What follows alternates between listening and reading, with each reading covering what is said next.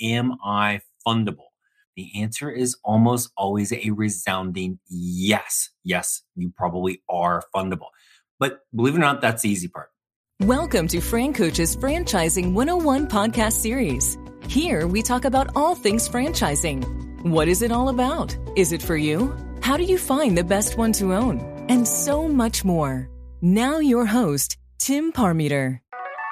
Hello, everyone, and thank you for tuning into Fran Coach's Franchising 101 podcast. I am Tim Parmeter, founder and CEO of Fran Coach and your podcast host. What topic can we talk about today? Well, today we are going to talk about really one of, if not the biggest concern we hear from people who would absolutely love to become franchise owners, but they're not sure how to pull it off financially is how can we do this? Am I fundable? Today's episode, we are going to go over this answer in great detail, and I'll give you a little hint. The answer is almost always a resounding yes. Yes, you probably are fundable. But believe it or not, that's the easy part. What we're going to talk about today are what are the three most common funding options? What are their requirements for each, including cash, credit score, and some other factors, timeline for each funding options, and kind of some of the pros and cons. But before we dive into all of this, let's first tell you who we are. Fran Coach is a national search firm dedicated to working with individuals just like yourself who are interested in owning a franchise. We are partnered with well over 500 of the top franchisors in the country, spanning nearly 60 industries. Our goal is to help clients find the absolute best franchise for them to own. And the goal of the Franchising 101 podcast series is to help educate people on all aspects of franchise ownership. All right, that's us. Now let's get to the good stuff. I want to be a business owner, but I don't know how to make it happen financially. Well, you've come to the right place. We're going to talk about this. Three main funding options we're going to talk about today. And the first one is probably the most common and probably the easiest one for people to wrap their head around. And it's a good old-fashioned loan. Primarily in the franchising world, this is done through an SBA loan, Small Business Administration loan. We have several of our funding partners. And again, part of what we help our clients with is not only understanding if they can be fundable for a franchise, for how much, but also understanding what's the best option and who's the best one of our partners for that. But with the SBA, a lot of times on very initial phone calls, if people get a little squirmy financially, I'll always just use a housing analogy. And this is, we pretty much all bought a house before. So what we'll say is if you could buy a house today, not mega mansion, we just need nice little starter house. Do you have the cash to have the down payment for the house? Maybe a little bit left over for some movers because nobody wants to do that by themselves. Do we have some cash left over to buy some new curtains, whatever it is at the new place, right? Do we have that? Do we have good enough credit to get a home loan? If I know those two things, I know we will have funding options available, one of which will more than likely be the SBA, and we will have franchises that we could take a look at. Now, at that minimum starter home kind of analogy from a franchise standpoint, starter home ain't getting you 10 McDonald's, folks, right? But it's getting us in the door with really, oftentimes, several hundred franchises that could fit that financial profile. Okay, so it gives us tons of things to take a look at, right? So what does it actually look like for the SBA? And kind of disclaimer time here. We're recording this in August of 2021. SBA has changed and the requirements that has changed a ton over the last year and a half. Thank you, COVID. Hopefully that will start kind of easing back a little bit, but things have gotten a little more stringent with the SBA. Now, within the SBA, there are different tiers. Obviously, the more you want to borrow, you want 10 McDonald's. There's going to be a lot more kind of restrictions or requirements with this. But at the most basic There's what's called commonly referred to as an express loan with the SBA. It is for up to $150,000. This is kind of my starter home analogy, right? If we can get somebody that's qualified for a $150,000 SBA loan, again, we literally will have a couple hundred franchises that could potentially be a match. Again, can we go higher and get a loan amount above that? Absolutely. It goes to several $1 million potentially. I want to talk again at the basic entry level stuff, this express loan. So what does it take for this? So first of all, this is a cash intensive loan. So usually you're going to look at right now anywhere from 20 to 30% of the loan amount required as what's called a cash injection, which is basically kind of think of the down payment piece of this. At times it can be another 20% or more post-closing liquidity, which is basically the bank wants to see that you have the cash on hand to pay back the first several months of the loan, obviously without using the loan money to pay back the loan. Let's be honest, what does the bank really care about? They don't care that you end up opening 14 locations down the road. They just want you to pay back the loan. So that's where that other cash comes in. For a $150,000 express loan, I would tell you right now, a minimum, probably $50,000 we need liquid between the cash injection and the post-closing liquidity. I've seen that as much as $75,000 at times. There's obviously some different factors in there. But it's probably going to take you at least a third of that loan in cash to get the loan. Minimum credit score right now is running around 700. Low debt, kind of the debt ratio, usage. There's a lot of factors with that, but probably anything under 30% is going to be ideal. Higher end loans, definitely home ownership is going to be required for collateral. The express, not required, but it is helpful. Interest rates, there again, a little variance with this, usually kind of in that 2% over prime for this. Okay, so that's the requirement. So again, this is the one of the three we're going to talk about that has a little skin in the game cash wise. Then the other thing to think about with this is you do not get the loan to pay kind of the cash piece of this. So again, think of buying a house, right? You get your loan to buy the house. That didn't include, like you didn't get, I'm buying a $300,000 house. Here's $300,000. And oh yeah, by the way, take 20 of that for your down payment. You got to have that in cash.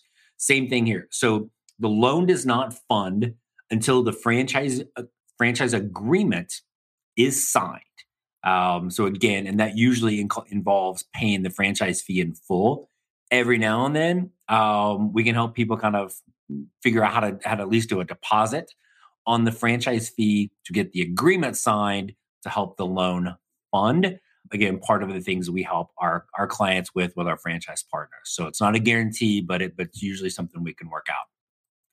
If you have a franchise that requires physical space, we need an office. A lease is required before the loan is funded. So again, that cash piece, if there's an office space, retail space, anything like that, the bank needs to see that you have the cash to get all of that set up and signed, deposits, anything that you need to do to get the lease signed before the loan funds. And with all that being said, the timeline right now is not short. 60 to 90 days from final approval with everything done before that cash is in your hand. So again, SBA is definitely an option. If I'm being honest, it's not as good of an option as it was pre-pandemic with everything, but still a really good option for people. But you do need to understand a couple of things. So your interest rate is going to be a little lower than when we talk about one of the other options. From that standpoint, there is loan origination fees, obviously all those things that kind of factor into the cash piece of it. But this is a cash intensive loan right now, and it is not the speediest of which to receive the money. So you do have those things, but that is the SBA loan. That's number one. So that's first. So number two, so what about if we needed, you're like, okay, well, my credit is good, but I don't have that much liquidity, or maybe you do, but geez, it might really take every last dime to be able to get the loan. And that makes you feel a little little squeamish from a cash perspective. And I really wouldn't blame anybody for feeling that way. So can we find a funding option that takes no cash? I mean, zero, zip, nada. So short answer is yes. But you guys know I am not about short answers. So the longer answer is there's actually going to be two more things we talk about, one of which takes admittedly a small amount of cash, and one seriously, absolutely no cash, zero, nothing, right? So first of those two we want to talk about is what's called the ROBS, which is Rollover for Business Startup. And actually, I want to go back to the SBA. One last little note there that I kind of forgot to drop on you. We had, and we're going to talk about this with the ROBS too. We had a podcast. It's episode 44. I'm sure all of our loyal followers will remember that with Wendy Skimmer from Benetrends Financial, where she went over in more detail the SBA loan. So definitely check that out for a little bit more. For the ROBS program was actually the episode right before that, number 43 with Tara Thomas from Fran Fund, where she gave us a ton more info on what I'm going to talk about now, which is the retirement rollover. So this is, I'm going to tell you, probably the funding option that most people have never heard of. Oftentimes people don't believe me when I tell them about it, to the point where I even had clients who have had financial planners or accountants, CPAs, whatever, that have heard about it, and they didn't know it existed. Because it's really only used for people that are using their retirement for business startup, thus the name, the rollover for business startup, right? So you have a retirement account, a 401k, a qualified IRA that's maybe sitting out there with a former employee. Let's just say, let's do simple math. Let's say there's $200,000 in there. And you're like, well, hey, I could just cash that out and withdraw it. So yes, you could, but we have a pretty decent idea what's going to happen. You're going to get dinged right off the bat. A lot of times 10%, just withdrawal penalty. Poof. So there goes, I'm no math major, but that's like, I don't know, 40 grand or 20 grand. Sorry, right? I'm definitely not a math major. So there's 20 grand right off the bat from that. Then you're going to, the rest of that becomes, and I'm certainly not a CPA, I can barely spell CPA, but the rest of the money you're going to receive is basically kind of counts as taxable income. So if you're in that, let's say just simple math, you're at a 27% tax rate, that's going to be roughly 50,000 of that's going to be taxed, plus the 10% withdrawal. I know this, like, we didn't know there's going to be this much math, but all of a sudden that 200,000 is down to about 130. There's many of us that have been at a point in our lives where we have cashed out retirement and taken the hit on the penalty and the taxes. It is by no means the best and smartest thing to do financially, but it is an option. So yes, you could do that, but I use that as an analogy for this. For now, what does it look like, that same $200,000? And I want to do the ROBS program. So we're going to have a fee to do this. And this is kind of the cash piece. Usually a few $1,000s. I'm going to keep round numbers and say 5,000. Okay. So we're going to spend 5,000, but then we're going to be able to roll over all $200,000, no withdrawal penalty, not taxed, anything like that. And then and not to get into logistics again, but episode 43 with Tara, she does a great job of this. Basically, all $200,000 of your retirement is now your money to use to fund your new business. You do have with that, there is a small, usually kind of like $100-ish monthly fee, because what they're doing is they're creating a 401k for your business. You have the stock, you can cash as much or all of that out to again fund your business, whether it's franchise fee, all of your startup costs, operating capital, whatever that might be. It's your money, you can use it. So that's there. Very, very little cash for that particular option. 30 days or so to get that done. Pretty quick. And again, we have funding partners that this is what they do, get all of this set up. There's a lot that goes into kind of getting the money rolled over, all of those things. But again, this is one of those things. I definitely don't want to be the smartest person in the room. I know who the smartest person is. We're going to help our clients get over to them, to our funding partners to make this happen. Right. So that's the ROBS. Again, about 30 days. Pros and cons with this. It's quick. It's your money very, very little cash to make it happen. Some people, back to my squeamish and squirmy, think, oh my gosh, I couldn't possibly use my retirement money. Okay, right? That's a valid thing. My counter to that, and again, I'm going to kind of pause for a disclaimer here. We tell our clients this all the time. I don't care how people fund a franchise. It's our job to help educate them to know what's the best option for them. Do I want you to go hold up a liquor store to make it happen? No, not particularly. I want you to use one of these options, but I don't care which one. But my counter to, oh, I couldn't possibly use my retirement is take a look and see over the last 10 years what the return has been on that 401k. 6%, 8%, maybe you were killing it over the last 10 years and it's 10%. Awesome.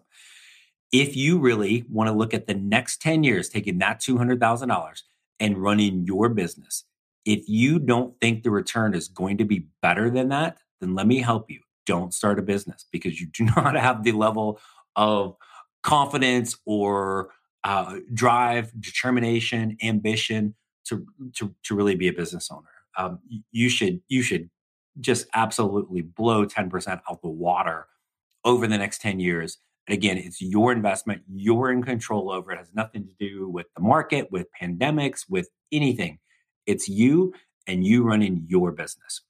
So that's the ROPS. Again, about 30 days, about $5,000 kind of out of pocket, and it's your money. Use it to start your business. Okay, so that's number 2. Number 3, we have some funding options and partners that do non-SBA loans, so kind of unsecured loans and lines of credit. With these, literally, seriously, I'm not joking, not pulling your leg, my fingers aren't crossed, no cash. Let me repeat that. Really no cash. I know it kind of sounds like a cheesy infomercial, but wait, there's more.